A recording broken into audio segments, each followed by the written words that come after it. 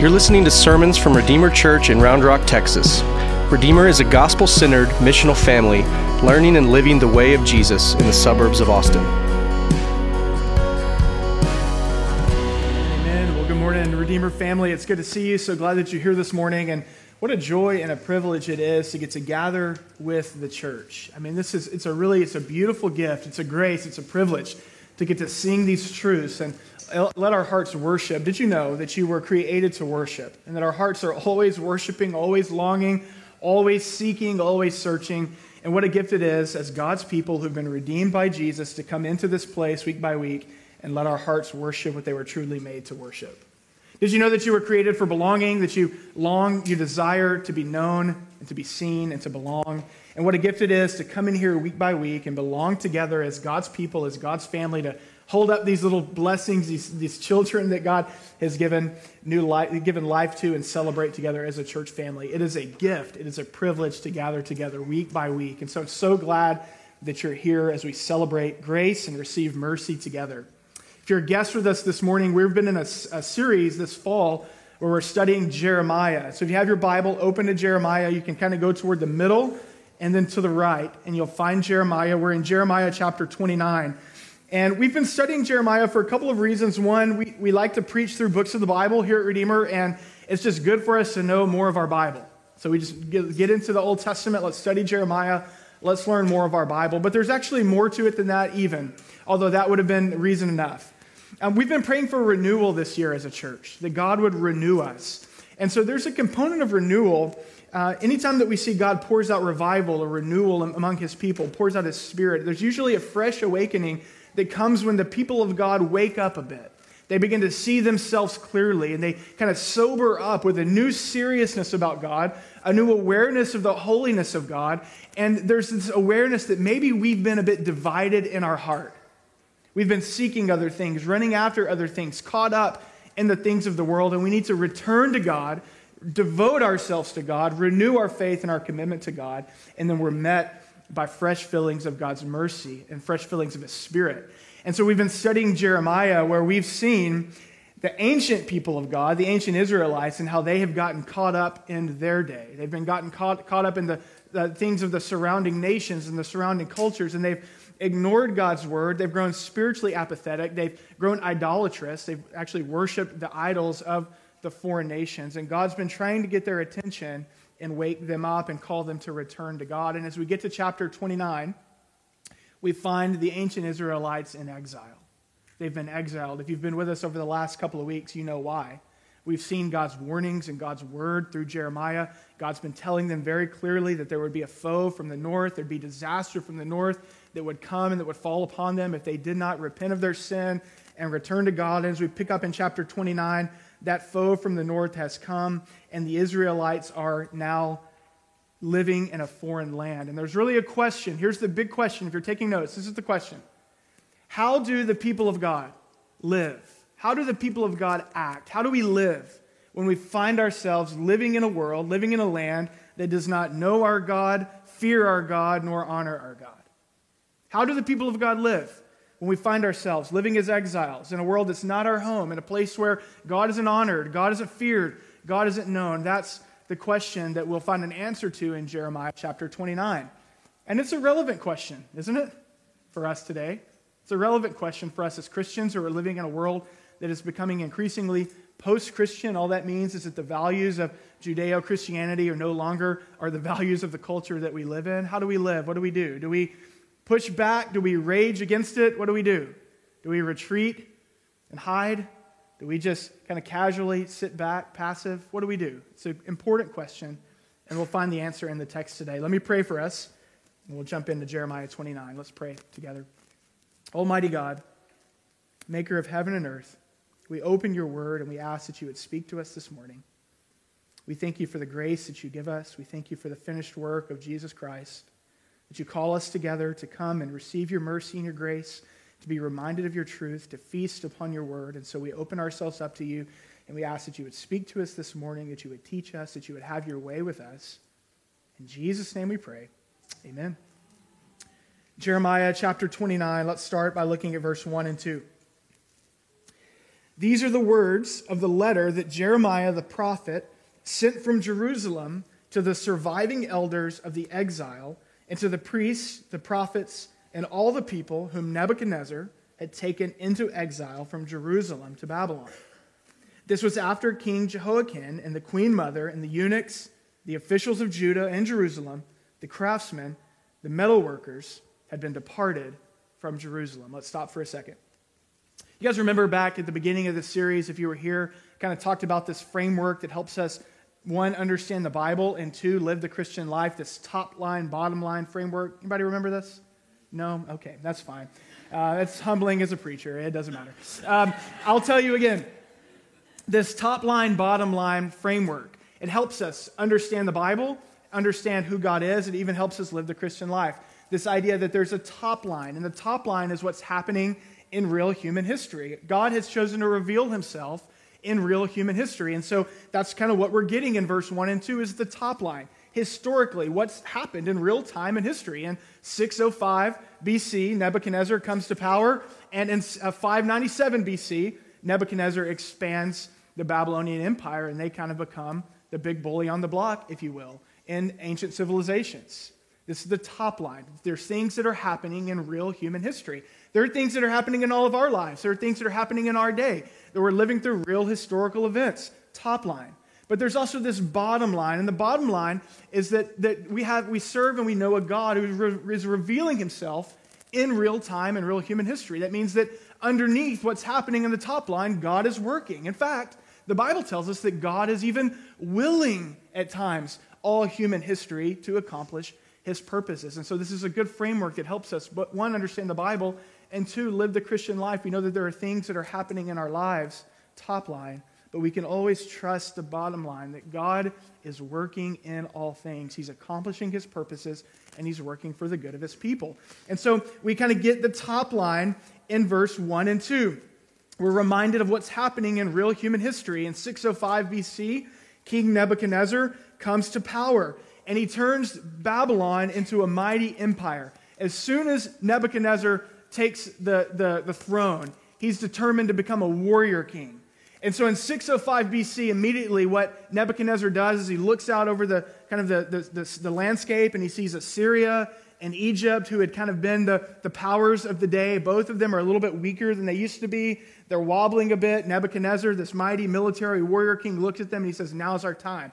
And so in 605 BC, they invade Egypt and they take over most of the region. Babylon is on the move. Now, listen, Jeremiah, for years before 605 BC, has been telling Judah, bottom line. He's been talking about the bottom line. He's been saying, return to God, repent, return to God, repent. And they've been ignoring him and ignoring him and ignoring him. In fact, 605 BC, the same time that Nebuchadnezzar takes the throne, Jeremiah, the very same year, stands before King Hezekiah, and he says, return to God and repent. And Hezekiah takes Jeremiah's scroll and he burns it. And then he proceeds to fill the land with all sorts of Baals and worship foreign gods. This is happening at the same time, top line, bottom line. Fast forward 8 years, King Nebuchadnezzar invades Judah. Egypt wasn't enough for Nebuchadnezzar. Remember Jeremiah's word, disaster from the north is coming. The foe from the north is on the move. Well, now disaster has come. Remember Jeremiah 18? He holds up the pot. What does he do with the pot? Shatters it. And what does he say? Destruction will come of you from the north. It happens. 597 BC. Nebuchadnezzar invades Judah, and the first thing that he does is he deports 10,000 of the smartest, wisest, wealthiest leader types from among Judah. So there's 2 waves of exile. The first wave are the cream of the crop. That's what we see in verse 2. Look back at verse 2. They take the king, the queen, the eunuchs, the officials of Judah and Jerusalem, the craftsmen, the metalworkers, the smartest, the wisest, the wealthiest, and the first wave is departed into Babylon. And then in 587 BC, 10 years later, Nebuchadnezzar returns. They destroy the temple. They destroy Jerusalem. The city is in ruins. Many, many people die. There's a lot of bloodshed. And then the remaining survivors are carried off into exile. Disaster from the north has come. But God isn't done with his people. There's grace even in judgments. There's grace even in judgment. This is what's true about God. He's a sovereign redeemer. And so he has a word for God's people. He has a word for his people now that they find themselves in exile. They find themselves in a lot of shock and horror and fear and chaos. Imagine the disorientation if you've ever been through any kind of a massive life upheaval, suffering, trial, tragedy. You know the kind of the disorientation. Think about September 11th in our country's history. You see the sights and the scenes. Just think about the disorientation that our whole country was experiencing in the midst of all of this disorientation and shock and fear. God has a word for his people. He's going to say, this is how you live in exile. Look at verse 4. We'll read 4 through 14. Thus says the Lord of hosts, the God of Israel, to all the exiles whom I have sent into exile from Jerusalem to Babylon, build houses and live in them. Plant gardens and eat their produce. Take wives and have sons and daughters. Take wives for your sons and give your daughters in marriage, that they may bear sons and daughters. Multiply there, do not decrease. But seek the welfare of the city where I have sent you into exile, and pray to the Lord on its behalf, for in its welfare you will find your welfare. For thus says the Lord of hosts, the God of Israel, do not let your prophets and your diviners who are among you deceive you. Do not listen to the dreams that they dream, for it is a lie that they are prophesying to you in my name. I did not send them, declares the Lord. For thus says the Lord, when 70 years are completed for Babylon, I will visit you, and I will fulfill to you my promise and bring you back to this place. For I know the plans I have for you, declares the Lord, plans for welfare and not evil, to give you a future and a hope. By the way, Jeremiah 29:11 is more than a high school graduation verse.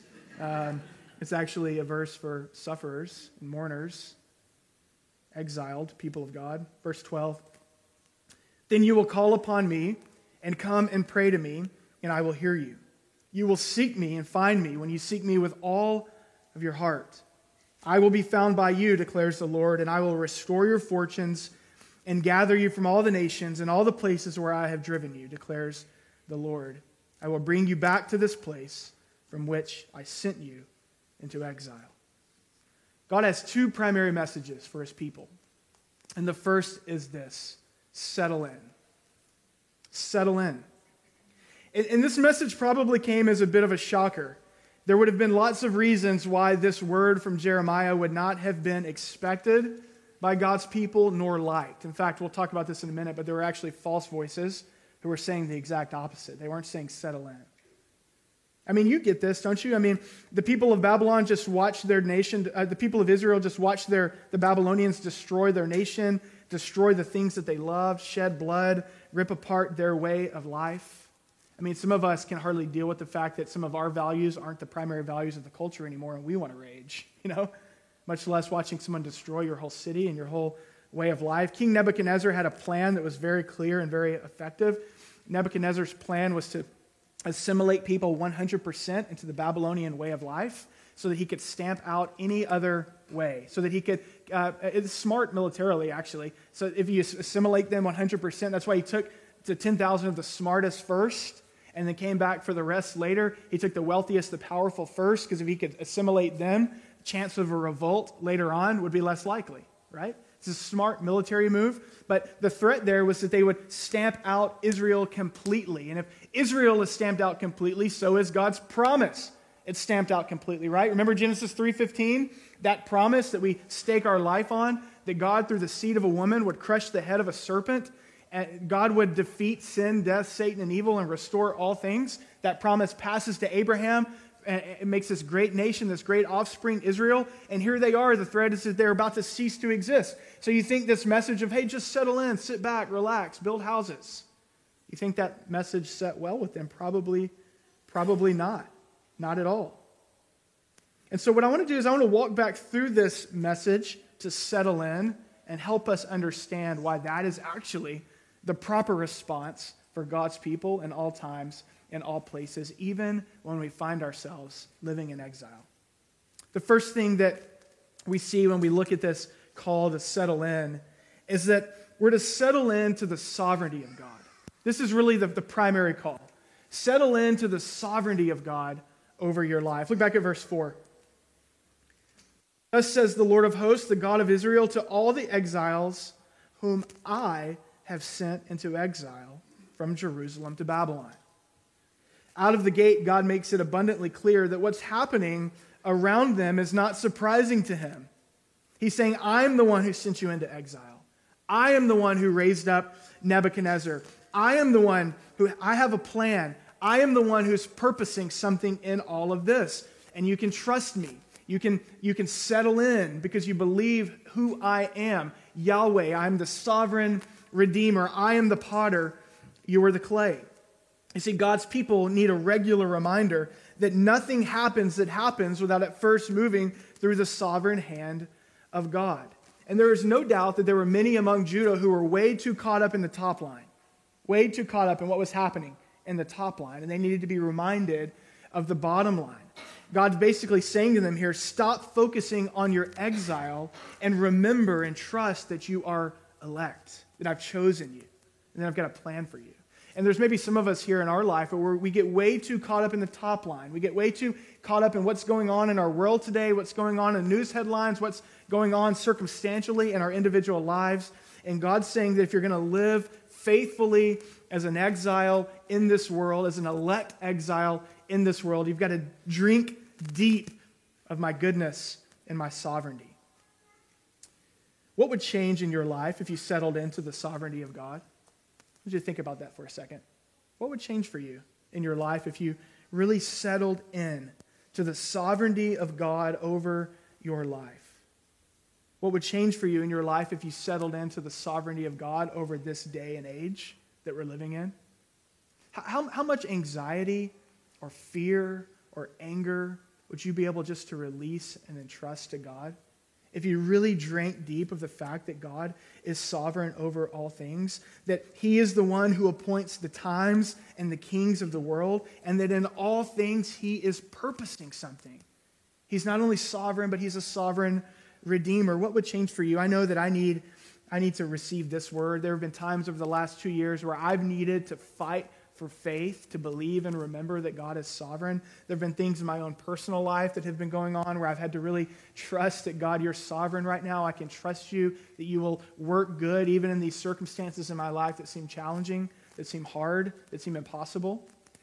There have been times in my life as a pastor over the last 2 years where I've needed to fight for faith, to believe this and trust in the sovereignty of God as we've kind of watched the church try and make its way through a pandemic and believe, God, you're sovereign over all times and ages and that you're purposing something in all things for your church. There have been times for me that I've needed to fight to believe this as I've watched Christians just seem to kind of trip over things that should be easy for us as the people of Jesus. Things like race and racism, things like sexuality and gender. If you've watched the church just fracture and splinter over politics, there have been times where I've had to really stop and fight for faith and not go to despair and think, God, I trust that you will build your church and the gates of hell will not prevail against your church, and that you're purposing something in your people right now. You're pruning your church, you're priming your church, you're preparing your church for a new day of revival. I've had to fight for faith, to trust, to settle in to the sovereignty of God. What about you?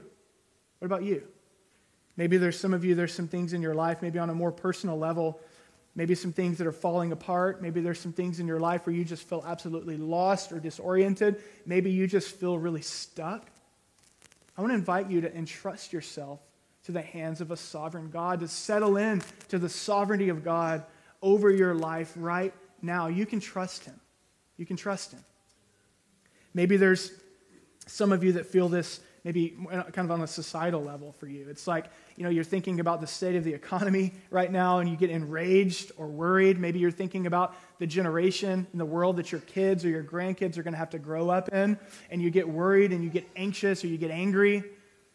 What would change if you entrusted yourself to the sovereignty of God, knowing that in all things he is working for the good of his promise? You see, this is the first call that we see in the text. Settle in. Settle yourselves down and trust God. Because once we settle down and trust God, then we can live for God. We can live for God, even as exiles. Look at verse 5 through 7. Not only do we need to settle down and trust his sovereign goodness, But we need to settle down and live for him, settle down and flourish in him. He says, build houses and live in them. Plant gardens and eat their produce. Take wives and have sons and daughters.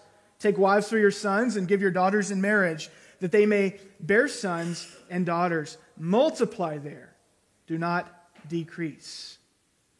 God gives these exiles of Judah the same call that he has given his people in all times and all generations. Do you hear the echo of the garden here?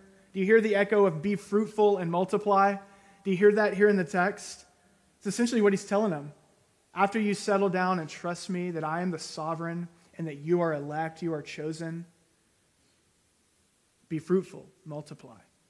In other words, he's saying, live for me, obey me, do the things that I've always called you to do. He says, plant your roots, build houses and live in them, settle in, live your life of worship right where I have placed you. He says, plant your garden, receive your food with grateful hearts, get married, raise your family in the instruction and the discipline of the Lord, settle in to right where I've placed you and flourish in God. That's what he's saying.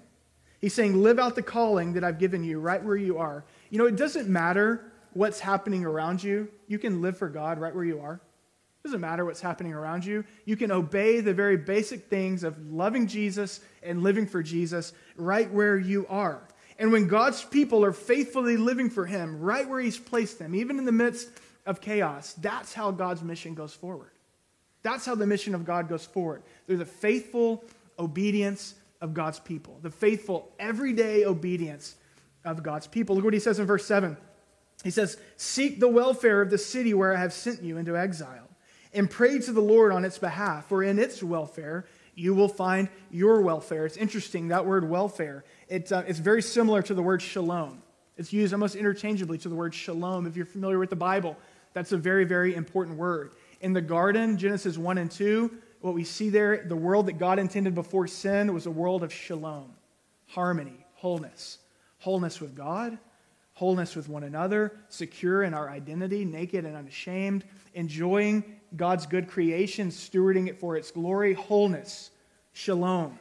Sin enters into the world and everything is corrupted and broken, right? No longer is there a relationship with God, but sin separates us from God. There's brokenness interpersonally, relationally. The world's a disaster. The world's a mess.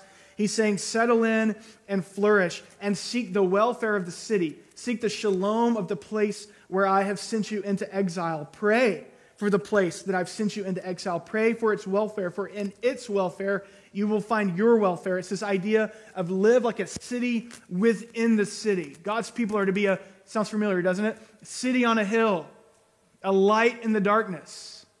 That's the command that he's giving. So as we settle in and flourish in God, that flourishing in God ought to spill over for the good of our neighbors. That's the picture. God's people are to do what God's people have always been called to do, no matter where we are, no matter what's going on around us. There's a missional posture that the people of God are to take when we find ourselves living in a Babylon.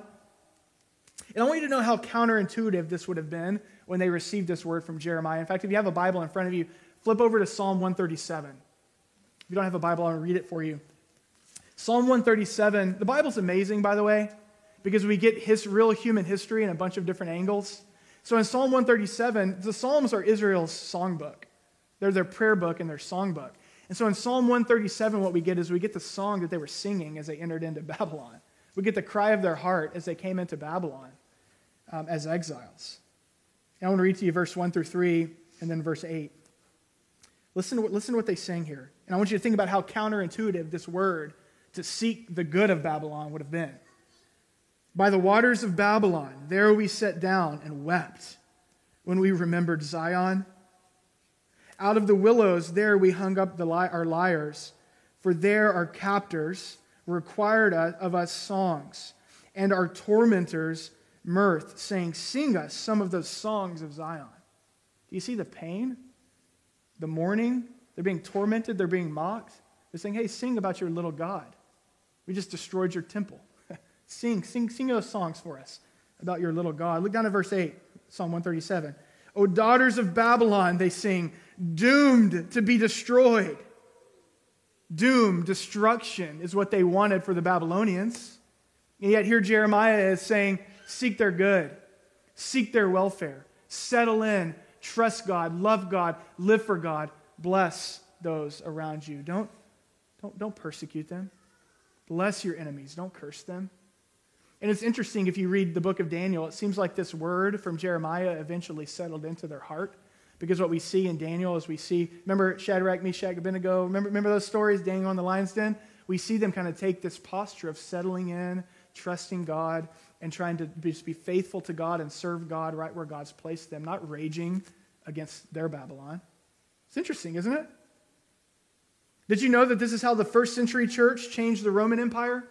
It wasn't through rebellion. It was through citizenship. It was through their good citizenship, their everyday obedience to God. They flourished in Jesus, and the gospel spread like wildfire. Did you know that this is how revival is breaking out today all across the global south? Not through rebellion, not through force, not for Christians fighting for the power seat in the culture, but through living everyday life, faithfulness, loving neighbor, blessing, not cursing, forgiving, seeking the good of the welfare, praying for their enemies. Sounds a lot like Jesus, doesn't it? Did you know that that's what's happening? I read a story this week about Christian villages in Myanmar in Southeast Asia where these villages were burned down. Homes were burned down. Why? Just because they were Christians. Pastors being hauled off and imprisoned. Why? Just because they were Christians. And you know what the story talked about? You know what those people did? These homeless and pastorless Christians, it said that they put out a statement to say they forgive their enemies. And they pray for them. And they're going to seek the good of their neighbors. That's how the gospel goes forth in Babylon. That's how God's mission goes forward. And when we find ourselves living in a world that doesn't value what we value, that doesn't know our God, that doesn't honor our God. In fact, look at verse 8. I want to look at the rest of this text, and what we start to see is that God actually does his best work when things are the darkest. God does his best work when things are the darkest. Look at we'll close with verses 8 through 14. So we settle in and trust the sovereignty of God. We settle in and we flourish. We obey Jesus right where he's placed us. And then we settle in and we seek God with our whole heart. Look at verse 8 through 14. For thus says the Lord of hosts, the God of Israel, do not let your prophets and your diviners who are among you deceive you, and do not listen to the dreams that they dream, for it is a lie that they are prophesying to you in my name. I did not send them, declares the Lord. Real quick, just a little aside. There are these false prophets that are basically saying the opposite of what Jeremiah was saying. They're false voices. They're unqualified voices, and God wants to make it clear. You could look at Jeremiah 27 and 28 right before this, and there's this guy named Hananiah. And Hananiah is like dueling it out with Jeremiah. He's like, oh, Jeremiah, you think 70 years of captivity? No. Only 2 years of captivity. And Jeremiah's like, hey, bro, I hope you're right. Like, I would love just 2 years, not 70, but you're wrong. It's basically what he's saying. And so he's saying, don't listen to these false voices. I just want to say something really quickly. In our day, in our Babylon, if you will, if we could say that, there are so many false voices, so many unqualified voices trying to call God's people to certain different things. And I just want to make this really simple for you because there's a lot of ways in which someone could get a platform today. Usually they just need a YouTube channel or a social media platform. And there's these loud voices. And just hear me really quickly. It's really simple. How do you know if a voice is an unqualified false voice? It's this. If they are stirring up a frenzy in God's people rather than faith. If they are stirring God's people up to frenzy, to chaos, rather than to faith and faithfulness, just stop listening to them. Stop listening to them. Okay, back to the text. Verse 10. For thus says the Lord, when 70 years are completed for Babylon, take that, Hananiah, I will visit you, and I will fulfill to you my promise. Underline that. I will fulfill to you my promise and bring you back to this place. For I know, I'm the sovereign. I know the plans I have for you, declares the Lord. Plans for welfare, for shalom, for wholeness, for healing, for redemption, not for evil, to give you a future and a hope. So settle in. That's what he's saying. Trust me. Then you will call upon me and come and pray to me, and I will hear you.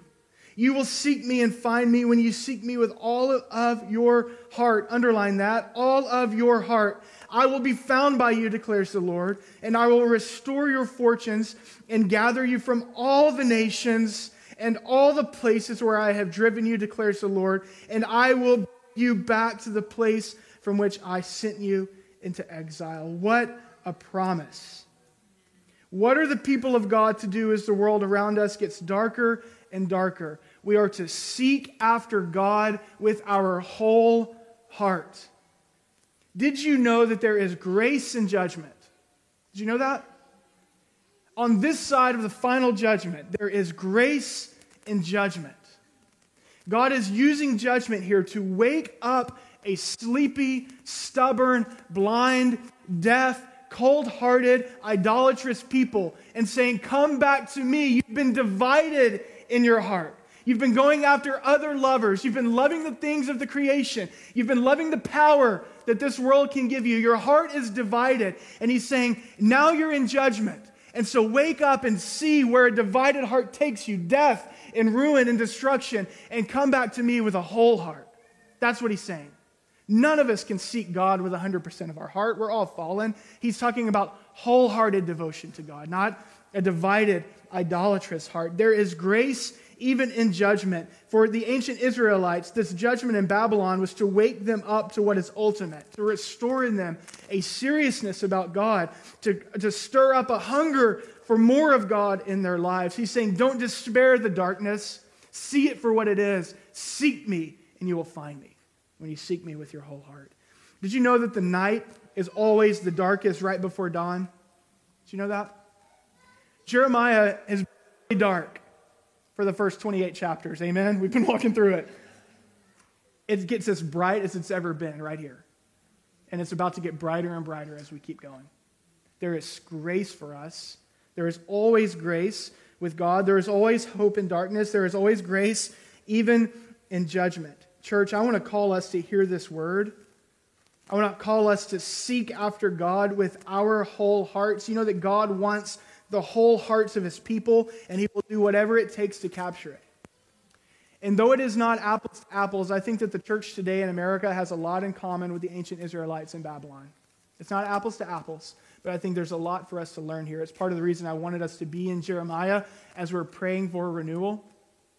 I think that there is, in a way, you can make the case that the church in America today is experiencing some of the judgment of God. I really believe that. You think about what we have kind of watched happen over the last 2 years. You think about how many megachurch pastor after pastor after pastor after pastor that we've seen moral failure. You think about the rate of decline in the church today. You think about this whole movement of deconversion, whatever you want to say. And if you're here today and you're not a Christian, you know this probably better than we do, the state of the church today. I think that the church is experiencing some judgment from God right now. I think that for decades, that the church in the West has been caught up in spiritual apathy. I think that we've slipped into cultural and political idolatry, not the whole church. I'm not talking even specifically about this church, but we are a part of the broader church. And I think that in pockets there have been people that have loved money and comfort and big buildings. We love the power seat in society more than we've loved the orphan and the widow. Think about Micah 6:8. The Bible says, what does God require of his people? That we do justice, that we love mercy, and that we walk humbly. And when God's people fail to do that, God will judge his people. And there's always grace in judgment. He will renew his people. He will revive his people. He will prune his people that it might bear more fruit. I would even argue that perhaps our culture at large is experiencing judgment right now. Let me just say it in the simplest form. I think that what is happening in our culture at large is that we're witnessing all of these other kind of functional saviors or these other hopes. They're all like falling in on themselves. In other words, we don't have to even get into politics. We're facing so many crises as a nation right now. There's just a lot of crisis. Did you know that the Greek word for judgment is where we get our word crisis? Did you know that? And a lot of times sin is its own punishment. Sin punishes us. And we're reaping the fruit of what we sow. Mark Sayers talks about it this way. Let me read you this quote. Mark Sayers says, our current cultural crises show us the consequences of what happens when we try and take over controls of God's world. This humanism experience isn't working. When we seek life and progress without God.